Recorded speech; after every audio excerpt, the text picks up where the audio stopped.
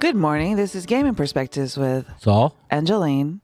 And today we're talking about homebrew versus house rules. And if you're as confused as I am, that's okay. Saul will explain it all. There's nothing to be confused about. We've talked about homebrews and house rules before. I don't think we've ever really talked about it as a subject by itself on our podcast. So here we are. We're talking about it in 2022. Happy New Year, peoples. I was supposed to say that. Happy New Year. For me, a homebrew, let's define each one. A homebrew is where the game is either entirely made up by a person or made up the rules and the setting and everything, or it's based on an existing game, but it has been changed really massively that it's almost unrecognizable. Maybe there's some core game element or mechanic, but it is really like a completely different game. So, are we talking about homebrew? Homebrew, right. Pretty close to the definition I found online. Well, what is the definition online? A role-playing game played using house rules or devised entirely by its participants. Well, there you go. Correct. So I got a little story to say. So I tell you people. This shouldn't be a surprise to anybody.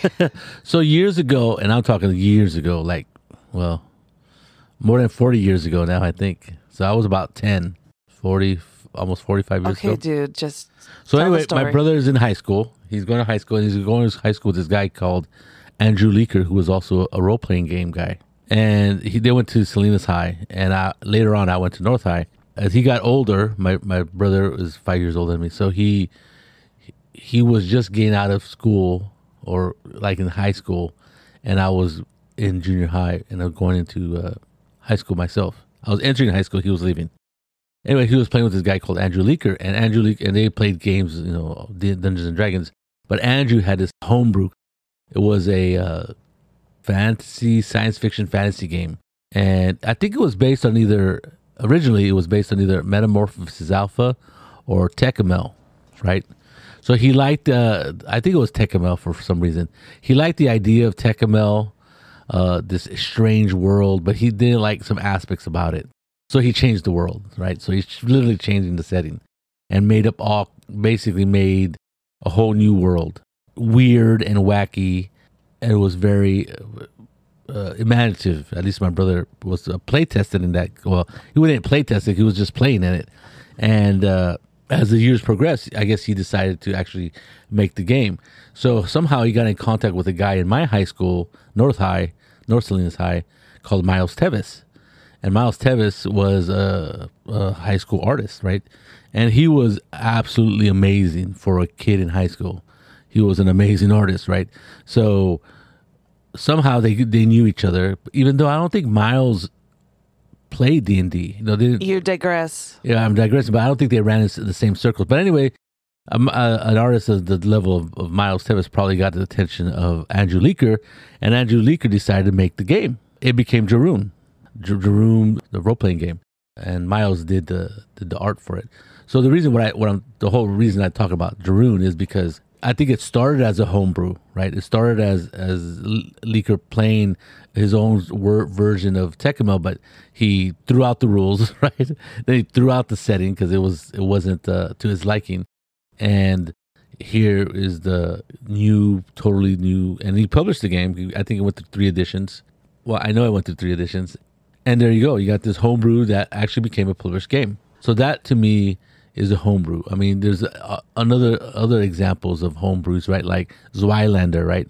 That guy, he was playing Warhammer Fantasy and just changed it up a little bit. He changed the rules, and you could see that there's a core mechanic of the D100 system, but he added all these rules, and then he just had his own world, and bada bing, bada boom, you have a homebrew that has been published. So that story is recurring. There's a lot of people do that. But I'm gonna say that I think that most homebrews aren't published. Oh yeah, 100%. It's true. I mean, if it starts out as a homebrew because you liked a certain system, but you don't like the setting right. or the rules, then that a homebrew, right? Well, I think you can like the feeling of a game, right? Because Jaroon is kind of reminiscent of Tecumel, right? You're on this distant world, colonized by humans, And humans don't necessarily represent the apex, The main population.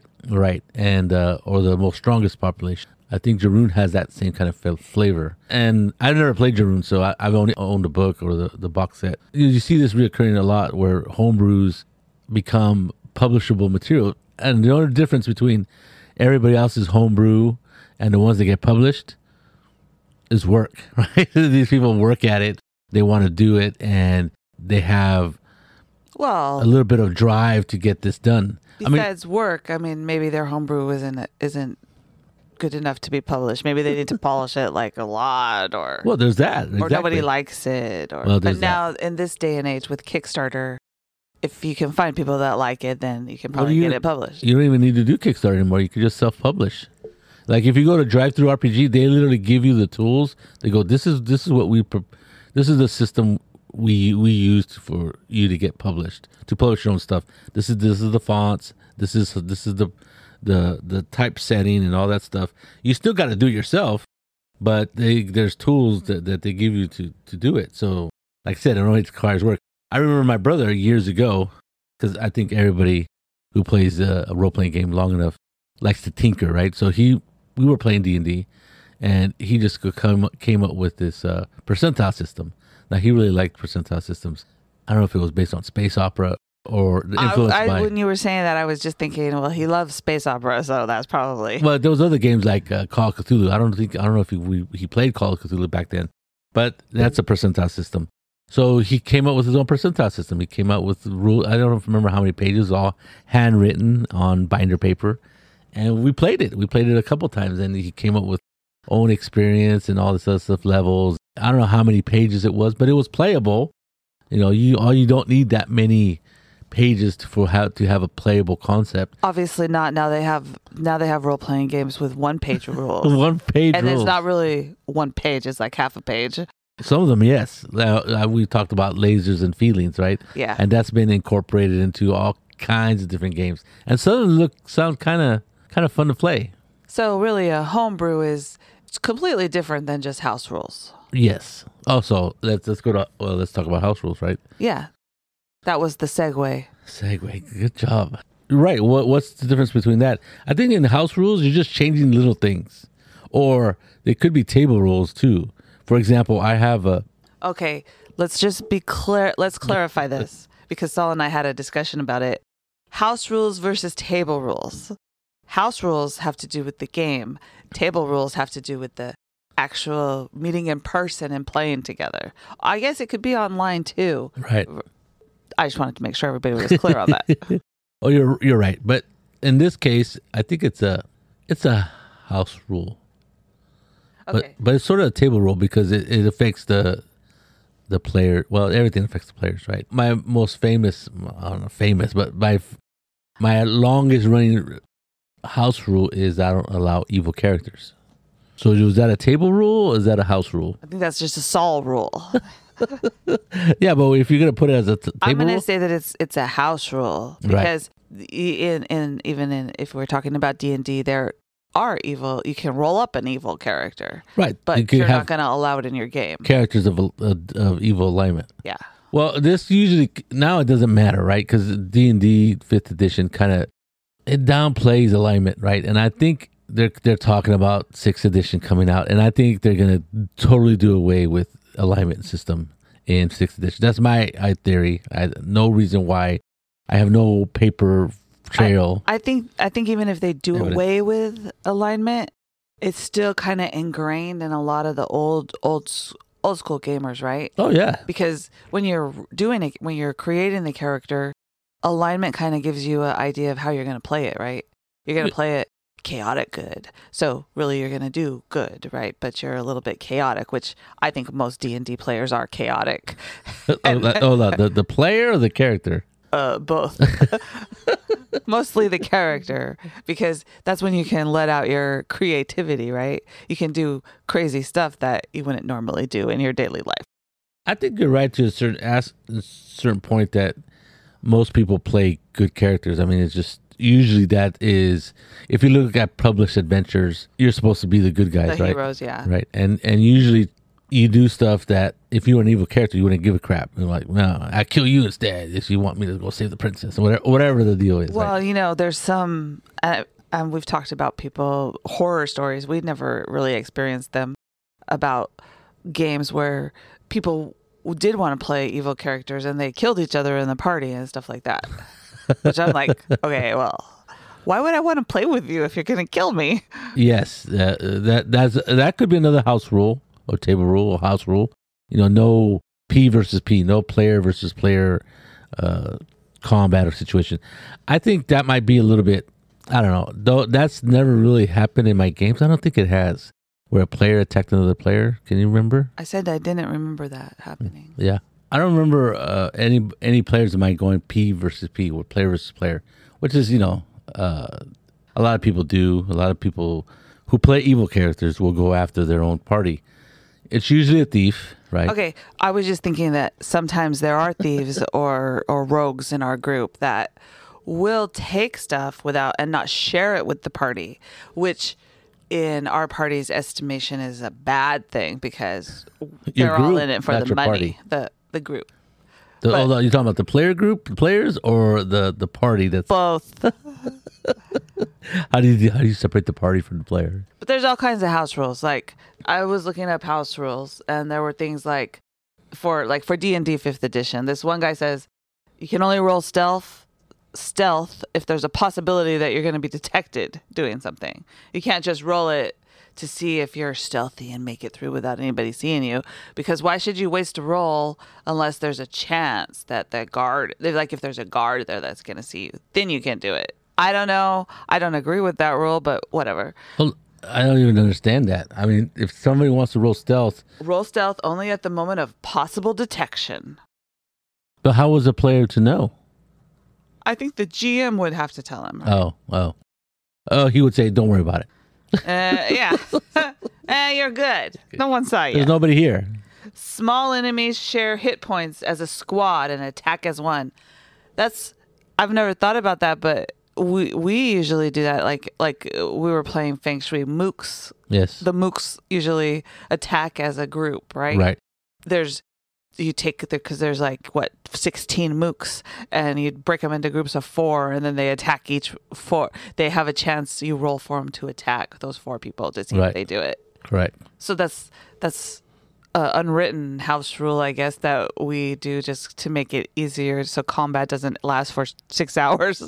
Well, there's some rules there's some rules that actually account for that stuff, right? They say group people, like Savage Worlds says that. There's all kinds. I don't know. Oh yeah, no. I think you get the picture that there's the house rules. It could be from anything you can think of. There's a house rule. Mine was because I didn't want evil characters, right? And I think at the time we were playing 3.5 we were playing Pathfinder. And one of the players wanted to make an assassin, which was a player class. And I'm like, well, you really have to be evil to be an assassin, because you're killing people for money. Didn't he make a reformed assassin? No, I said you can't play an assassin. Okay. It's just I don't allow evil characters, and he was a little bit miffed, and then I think Steve tried to say something about his dad. Was saying that he's going to be a reformed one. I go, well, I just don't want to get into that era. We were playing with my son too, who was 3 years younger than him, and he was only like 10 or 12. So my son was 8 or 9. I go, I don't want to get into that gray area of role playing, And I think the problem I have is that way back in my day, again, I'm going to the way back machine. We were playing AD&D at the Scout House, and there was a scout. He was a scout. He was a Boy Scout. His name was Stan. I don't remember his last name. I do remember his last name, but I won't say. But anyway, he had my other friends decided who were running a campaign. Decided to run a campaign. It was called the staff campaign, right?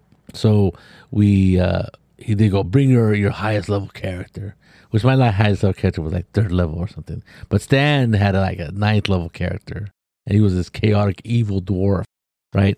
And Stan was the most freaking chaotic dude on a play. At least he played that way that I had ever played with before, right? He would do anything, if it was chaotic and crazy, he'd do it, including attack fellow players, and he would bully people because he was really high level. And I'm like, So it was really weird, and I got this idea that he played that character, or he played that chaotic evil, because he just wanted to be a crappy player, right? Be a crappy player to people, Right. do crappy things. So that's probably why you don't like playing with evil characters. So it was this idea that if you want to play chaotic evil, or any evil, but chaotic evil, you just want to do crazy, crappy stuff to your fellow players. And I'm like, I don't want that, because it caused problems in the game, right? People got mad that he would do crazy things, and not like if we were fighting as a group and we're fighting a group of monsters, he would like, oh, I'm gonna go look at the treasure. Like there'll be a treasure chest, and so they would. And then as the GMs, they would distract him, because he was probably the most powerful character in the game. And then but he was also very it was very tough to role play, to handle him, the character, as the GM, because he was just too powerful. And what was funny is that it was multiple GMs running the game. It was Mike, his brother, and their friend Rick, and they learned to hate that character because he was just too powerful than everybody else in the group, and he would roll over the monsters. So they devised a plan to kill him, and they actually killed this character.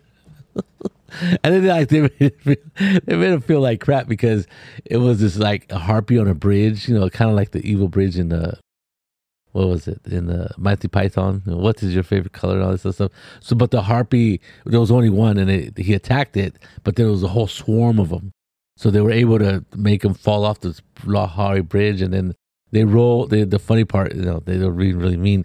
The funny part was to see how many times he bounced. So he bounced like 6 times supposedly, which caused all kinds of damage, and he died. So I think things in my youth have definitely colored how I look at things in my later on while I'm playing and running games. So from the very beginning, I've never allowed evil characters. When Ian wanted to play that assassin, you were using the game to try to teach the boys how to be nice to people and stuff like that. Oh, yeah. A little bit of morality in there. Yeah. So, because I remember you made him cry when you killed his character once when he did something that his character deserved to die for, right? So you agree?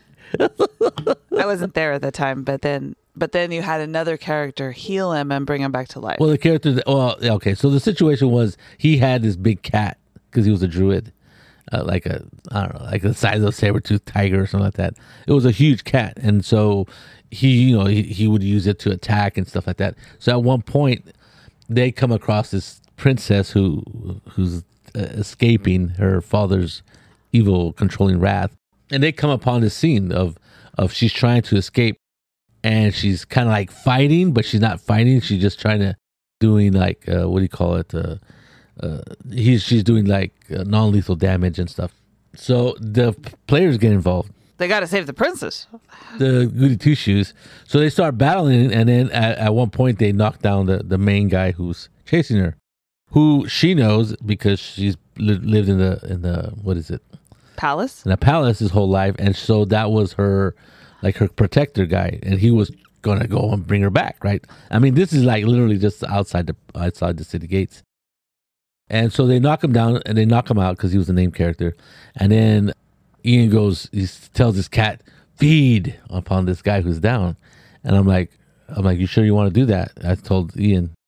He was a kid. And now people, well, anyway, so I'll finish the story. So I go, you sure want to do that? And then she says, don't you dare do that, because that's somebody she knew. Right. And she goes, you will pay if you do that. I told him, you will pay if you allow this beast to kill that man. So he goes, feed. And so the cat kills the dude. So she throws a lightning bolt at him and kills him. Right? And she's all, lightning bolts are. He failed his saving throw. This was Pathfinder. It was Pathfinder. And she could, the 8 die. Yeah. 8, and she rolled really well. I rolled everything in it open, and I totally killed him. I mean, he was beyond dead. Instantly, he started crying. Right. So then I made it so like she gets shocked that she did it out of anger, right? That's what I'm saying. And it was kind of a little, and I just said, and she seems shocked, so she goes over there and she saves his life, right? It brings him back to life. And then she leaves. She hurries off. So they chase her, and that character became you, the character Yes, you I played, know. right? So at that point, I'm like, and he was upset, and I remember being 12 or something years old, and everybody at the table was like eyes, and my son Augustine and his younger brother Alan, they were like, their eyes grew really big, and then Augustine goes, "Well, she told you not to not to kill that dude," and it was it was a teachable moment for me. I was like, man, do I really want to? The chances of her killing him was good because they had been in a fight, and he had taken a little bit of damage, and druids don't have a lot of hit points, and usually they use their animals and their wild shape and stuff, right? And he didn't. He was an open target, so I nailed him hard. And anyways, so he learned that when certain consequences for your actions, right? Like this guy, he didn't need to kill him. Right. There's absolutely no reason. He was out of the fight. He was knocked out, and he was just being a vicious person. 12-year-old vicious person. And I checked his viciousness. If it was Pendragon, he'd be checking his viciousness. And I'm trying to run a game for adolescents at this point. Well, and the boys weren't even 10 yet, I don't think. No, they're 3 years younger, so they were like, well, he was 12, so he might have been 9. They were 9. I thought it was good because like everybody learned at that table, right? Including Steve. Well, you do crazy stuff, and I tell you not to. Me, as the GM, acting through my NPCs, tell you Don't better check your stuff. Yeah. I think they probably learned a little lesson about me dropping the hammer on them. Well, that, and I think that Ian always wants to, and Ian is like a lot of people, right? Push the envelope. You read these character classes and you go, I want to play that character Oh yeah, class. I see what you mean. I think that's a cool idea. And Ian really likes to come up with unique characters. And in Feng Shui, that we just played a game of Feng Shui. Yes. And he picked the old drunken master. The drunken master, yes. Which I go, because the old man is ancient. There's an old master, but there's the old master, but he's. But you can have 3 different kinds of old masters. Right, he's usually the drunken master archetype. And he was doing it really well, right? Right. But he likes to pick unique characters to play. Yes, and he's a good role player. I mean, he's a good role player in the sense that he tries to role play. Yeah. I'm not saying that he's an excellent role player, but he does good job because he tries and for the most part and he thinks succeeds. about this is what the character would do, and he does it the way the character would do it, right? Right. Which is really good. But I think that comes with a lot of experience too, not only from playing with us and his mom and dad, but also with playing with like the other group that he plays with. I forget. I don't know who he plays with. The Friday night group that they play Oh, with. that's right. That's right. He does play with his dad. He plays with that other games on Friday night. And that kind of opened his eyes to there's all kinds of different role players. Right, and different ways of playing. Yeah. Yes, I agree. So as house rules, your rule is no evil characters. There was a reason you did that because you didn't like evil characters from being a kid, right? When you were playing. And also from playing with kids, trying to teach them small moral lessons, I guess, because... Yeah, I mean, and I've never been too... me, myself, and I guess I shouldn't judge other people by myself, or think that other people think the way I am. I'm like, why would anybody play an evil character in a group of like good characters, right? Like I remember people playing paladins, and why would an assassin be hanging out with the paladin? Now that would make an interesting story if they were friends, but that type of stuff doesn't usually happen. They could have been childhood friends and they went separate ways. Correct, and maybe the paladin's trying to reform because that's what a paladin assassin would do, and especially if it's his childhood friend. There's all kinds of role playing aspects that you can work out, and I think that makes for a better game. Unfortunately, I don't think for the most part people who play evil characters, that's the intent in my mind, because I think it's Stan. So most house rules aren't quite as people may make house rules for different reasons than Saul. Like the GM doesn't roll the dice behind a screen, so everybody can see what's happening. You can use an inspiration or whatever you want to call it, point of to re-roll or something, or maybe nobody dies or death is always on the table.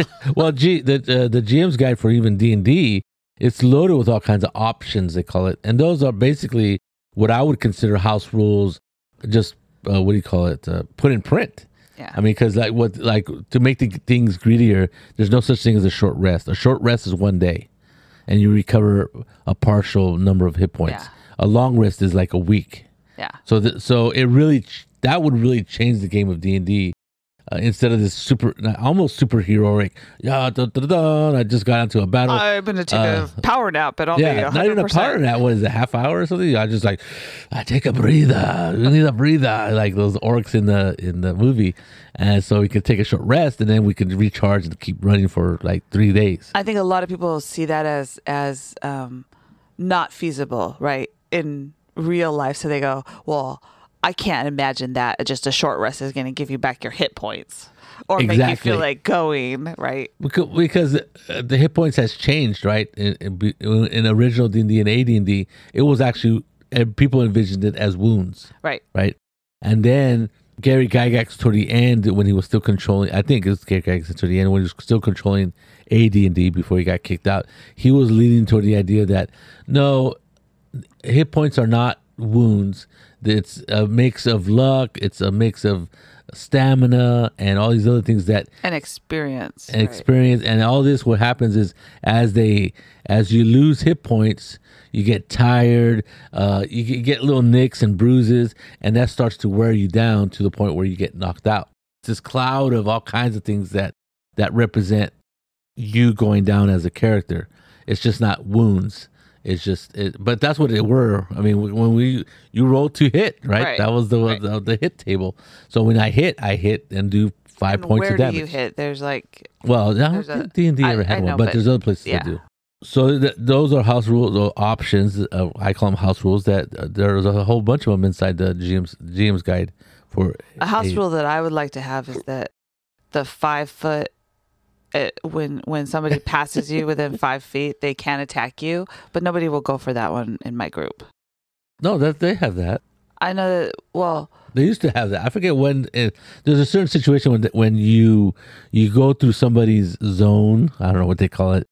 I should know. In D&D, we're talking D&D. When you disengage, you can disengage and not get attacked. Yeah. Right. That's the whole. You're carefully getting away from combat, which is kind of weird. I see it as taking steps backwards to get away from the sword coming at you.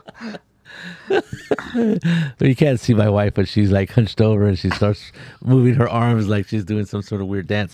I was walking backwards. Okay. Sitting in a chair. I understand. So I think house rules, there's a ton of them, right? And they range from something small to something that's a little bit more will impact the game. But I think it doesn't change the game enough that it doesn't change that it's not unrecognizable. Just taking rules that you don't like or situations you don't want and enforcing that. Right. Like I said, house rules, I think for changing little things. Yeah. But for the most part, you still recognize it as whether it's D&D or, that's still Savage Worlds or that's still whatever game that it's based on. Some homebrews, you probably can recognize that it's still part of that. But yeah, I think you're right. No, there's some homebrews like Zoolander, right? You can see the roots of it being from Warhammer. Well, I can't because I've never played Warhammer. Well, that's true. You haven't played Warhammer, but it's very reminiscent, right? It's like what is it? What do people say? It's like Warhammer with the serial numbers rubbed off, right? That's not nice. Someone put a lot of work into that. Well, Zoolander, the guy changed the rules enough, though. He added all kinds of rules and stuff like that to make the game a little bit more, like it needs to be more chaotic, but more, there's a power dice that's not in the original rules. Warhammer rules, right? So, house rules, homebrews, I think they're definitely a part of role-playing games and forever will be. Because people who play role-playing games like to tinker. I don't think that I've ever come up with my own homebrew or changed rules enough to make it a homebrew. Felipe has, like, he had that homebrew system. I forget if he based it on anything. I don't remember. But I do remember it was percentile dice. I do remember he wrote things out, and I do remember playing it. And I think we had a great time doing it. As long as people are playing role-playing games, there's going to be homebrews and house rules. There you go. This is Gaming Perspectives with Saul and Jolene. You have a good day.